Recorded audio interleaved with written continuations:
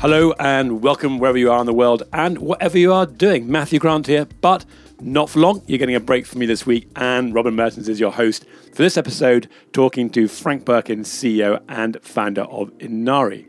Now, we've been watching Inari closely since they entered the Lloyd's Lab back in 2020, and I interviewed Frank then for episode 85. For this episode, Robin finds out what Inari has been up to in the last 2 years, building out its technology, providing greater connectivity and usability for insurers. Now, we're delighted to have Inari as one of our 170 corporate members. And if you work for an insurance company and you don't already know about us, but want to understand the themes and innovation in technology, analytics and data being used by leading insurers today, then please get in touch. Or you may already be one of the 50 insurers, brokers and MGAs we are working with today.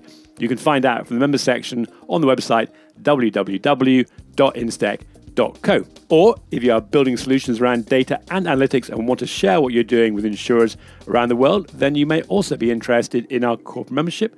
Contact me for any of the above, Matthew Grant or any of us, by email hello@instech.co or via LinkedIn.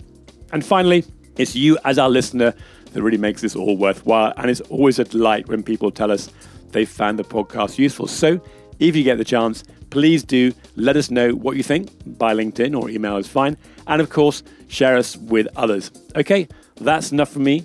Over to Robin and Frank.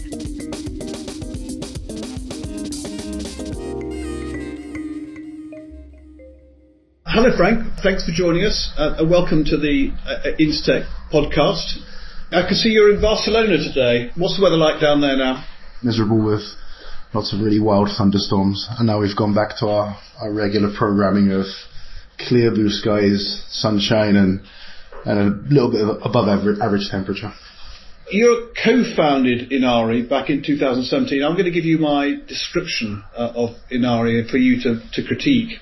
But it provides a modern core technology infrastructure for insurers, reinsurers, managing agents, and Lloyd's syndicates. And it's designed to make them more efficient, improve data insights, and stream connectivity across multiple systems.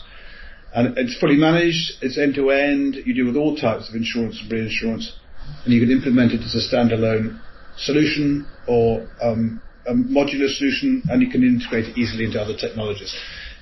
I think it sounds like it does a lot. Would that be a fair description? Yeah, absolutely. Absolutely, yeah. I mean, the way I look at these things these days is we used to talk about them as admin systems, and they were responsible for doing tasks, whereas now I think people like you set about building them to make the life of the administrator more efficient in a much broader sense. Am I going in the right direction? Yeah, it's absolutely that, yeah.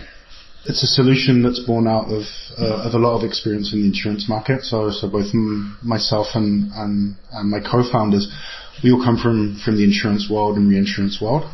When you were designing this, what was it that you were trying to fix? In other words, you knew what the technology that you'd used in your earlier insurance company could do, and you must have decided that you could build something fundamentally better. What was going to be fundamentally better? The first starting point is where are we today, right? And what do those tools allow people to do? So back in those days, you'd see basically systems that are systems of record, not really interconnected.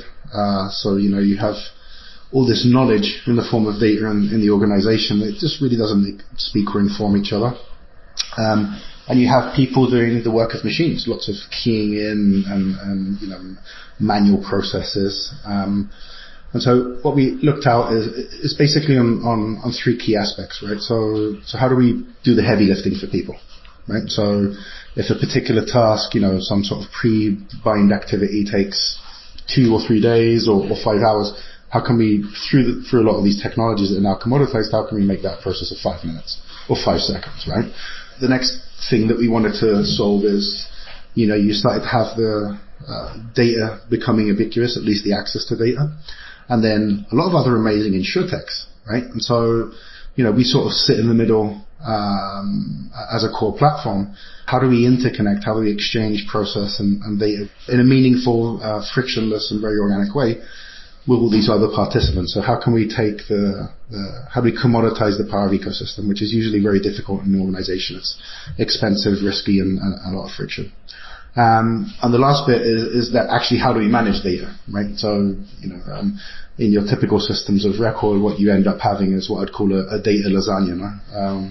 When, things happen in insurance and that data gets captured, but really you can't really go back and see what happens. And it's very, very mutable, and it doesn't really match the shape of data when you manage risk. So the third bit was the immutability of data, I guess, which is the third key piece.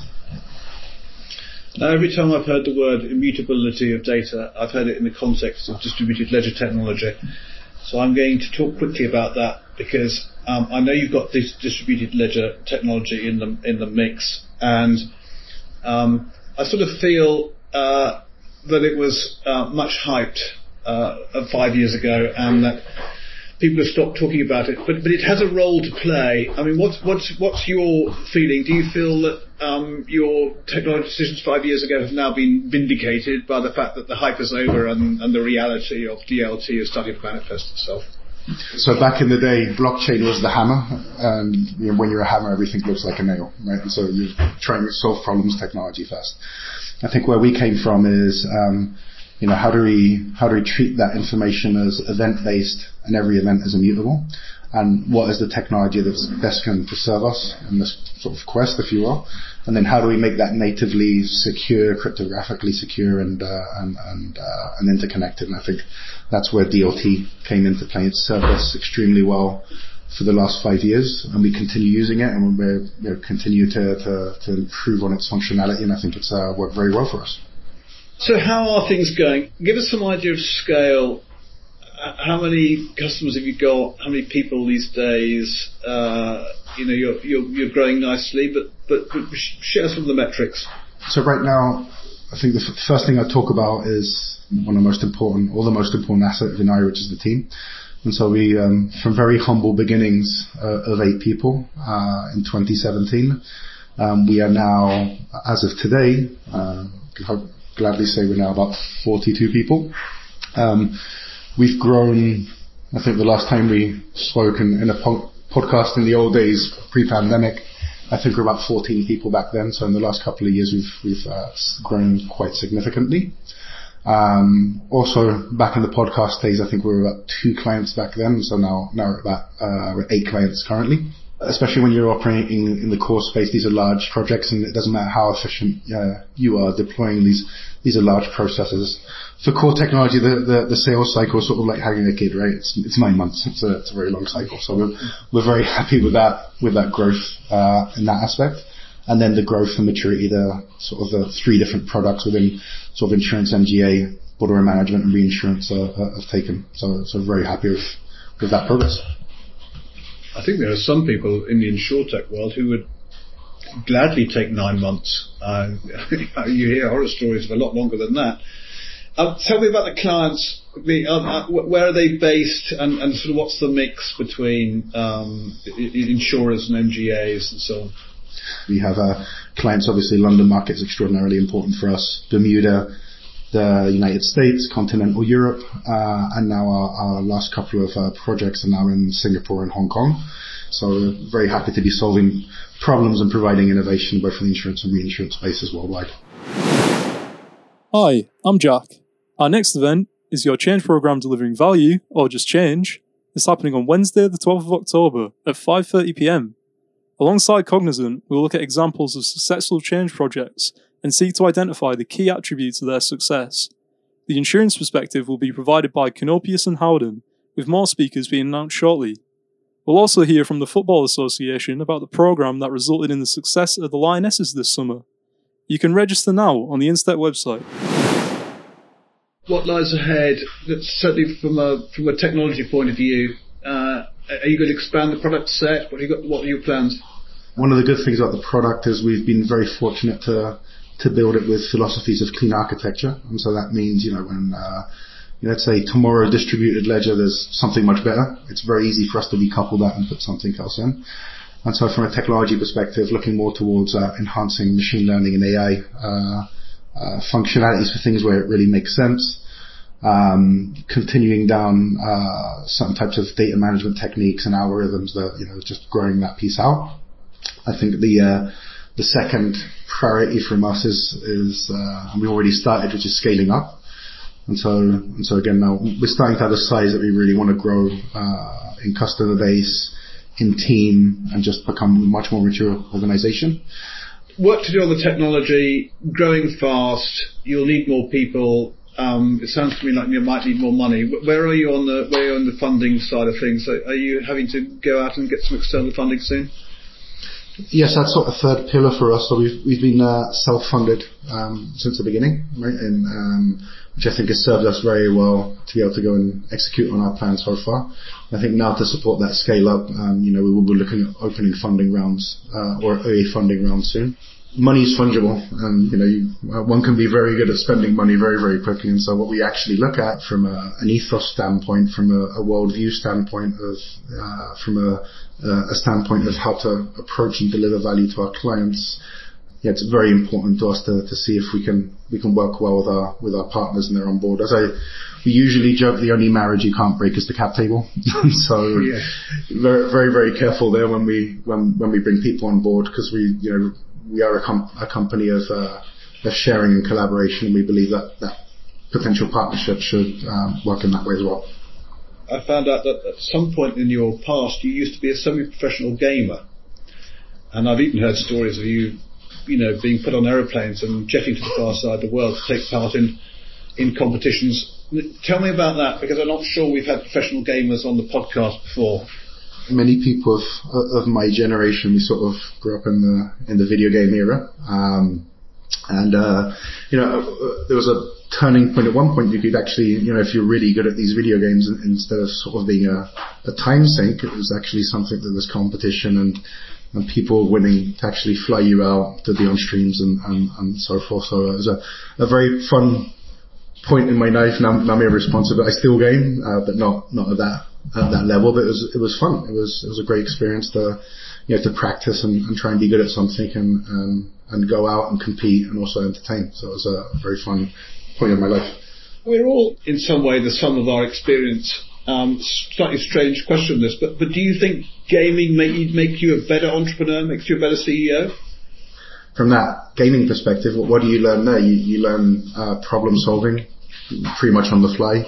You learn teamwork. You learn getting through adversity. You learn working with people that may not be the same as you. Right? When you're on that team, I think you can put this to any sport. It could be gaming, football, rugby, cricket. Not everybody's friends, but there's a common goal. And so you need to learn those skills to work well with everybody, get the best out of everybody, and then be very execution focused and goal driven. So these are things that for me, mileage may vary, but for me they've been very useful skills then when being the CEO of the company, because it is about people. So it's about getting people to be the best version of themselves. I'm going to continue down this rich vein of a CV that you've got from me to mine, because you've also been techno DJ, and I'm trying to, explore what makes you good at what you do. So when did you get into being a DJ? I really like the socializing aspect of meeting people, speaking to people, finding out how people tick. I also really like music, but I have, at least for playing and composing, not a lot of talent. But then the DJ piece came along, and it was a really interesting sort of artistic outlet. And then as you get there, you can actually start playing in front of people, and it was fascinating to be able to acquire the skills, not only sort of the technical and artistic skills to run a set, but just reading people, reading the room, getting the temperature, if you will, and then entertaining these people for some time. So I was very lucky. I never intended to be a career. It was sort of like a creative outlet, if you will. I got to play a couple of times, venues, 2,000 people, 3,000, 7,000, I think was the biggest one. Usually here in Spain, and then on the radio in some other countries as well. So I still do it, but by no means, I don't have the time to now be professional. So next week is the Inari 5th birthday. We're all taking everybody out for 2 days to a big townhouse out in the woods. And so that will be my gig for this year, in front of all the staff, which I think they're very excited about.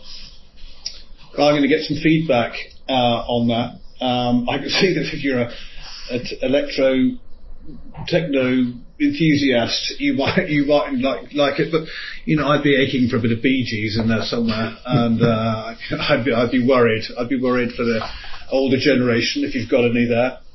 Frank, look, it's been a genuine pleasure. I'm not sure we've had anyone on the podcast before who's enabled us to range from football to entrepreneurial capabilities to gaming and DJing. But if you're still doing it, would you mind? Can we book you? Instech party. It's a couple of years before our 10th anniversary comes up. But will the decks travel, and we'll book a big venue in London, and by then we'll have we're having 2,000 members at all our events. So are you the right man? I'm absolutely delighted to do that. Well, thank you. It's been great having you, and good luck with all those various things, now your amateur passions, and we wish you the best of luck with Inari too. Well, thank you so much for having us on the podcast, and have a great one. Well, a final word for me before we go. We're busy with live events and reports towards the end of this year. Close to 200 people now for our evening events, and room for a few more. Details of the events are on the website www.instech.co, and you can also get them in our newsletter. You can subscribe top right on the website. Or if you're travelling to London from outside the UK, then please do let us know. hello@instech.co. We'll definitely give you a free ticket to attend one of the events, and of course everyone can get their 60 seconds of fame on stage with our open mic session. Give it a go. Okay, that's it. We're done.